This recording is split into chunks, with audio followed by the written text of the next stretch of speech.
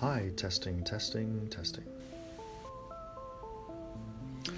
Hi, my name is Frater Mercurio of the Fellowship of the Golden Dawn, and this is the first in a series of podcasts all about theurgy and high magic.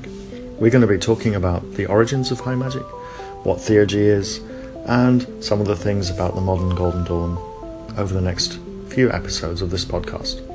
Each podcast is approximately 5 minutes long, so you can take your time to listen to it and add up and build up your library of talks about this subject. So, welcome to What is Theurgy? Well, theurgy is an ancient Greek word that basically means God working. And what the ancient Greeks believed is that you could use a number of philosophical principles to help yourself grow and develop and return to a divine state. And you could do this through what they call theurgy. Now, this goes back through a long line of philosophers. It goes all the way back probably to the days of Pythagoras. And Pythagoras, as well as his mathematical achievements, he also went and studied in ancient Egypt.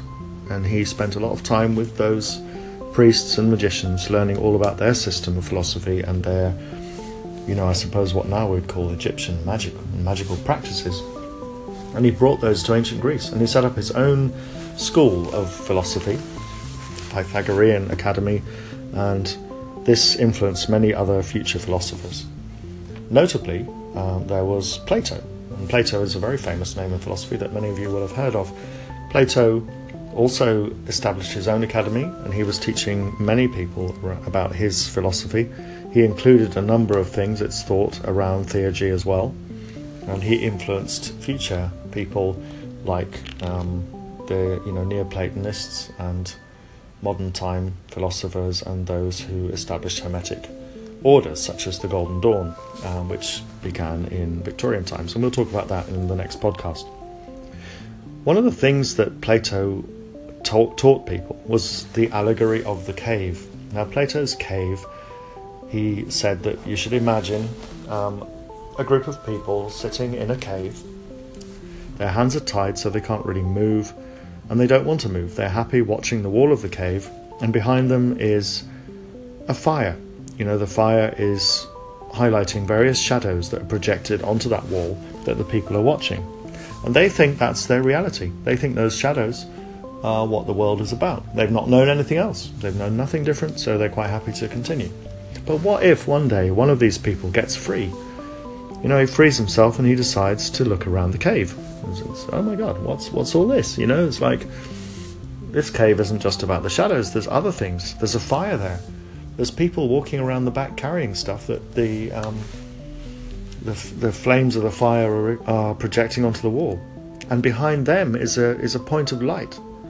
And he went to look at the point of light, and it got bigger, and he saw that there's an entrance, or an exit, in fact, a way to get out of the cave. So he walks up to this, he goes outside the cave, and he finds this beautiful garden, beautiful sunshine, beautiful animals, plants, flowers, all sorts of things around him. And when he looks around, he thinks, my goodness, this is reality. This is what the world is about. Why on earth am I in a cave? And he goes back to try and free the others. He goes all the way back down and he says to the others, guys, there's something else. It's not about the shadows on the wall.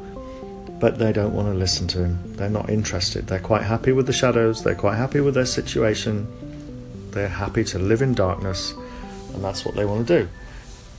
So they threaten him and they kill him and don't try and change our ideas, And how many times does that happen now, Instead of shadows on the wall, we look at iPhones, we look at computers, we look at the internet.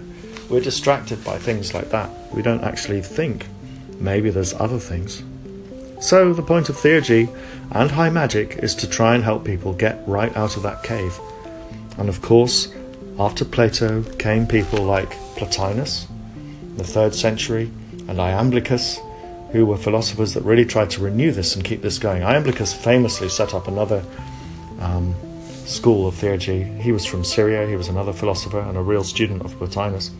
And he inspired future generations and future people being interested in theurgy. And he believed it was more than just philosophy. You've got to actually put these things into practice. And we'll talk a bit more about that and the Renaissance very shortly. Thank you so much for listening. My name is Frater Mercurio.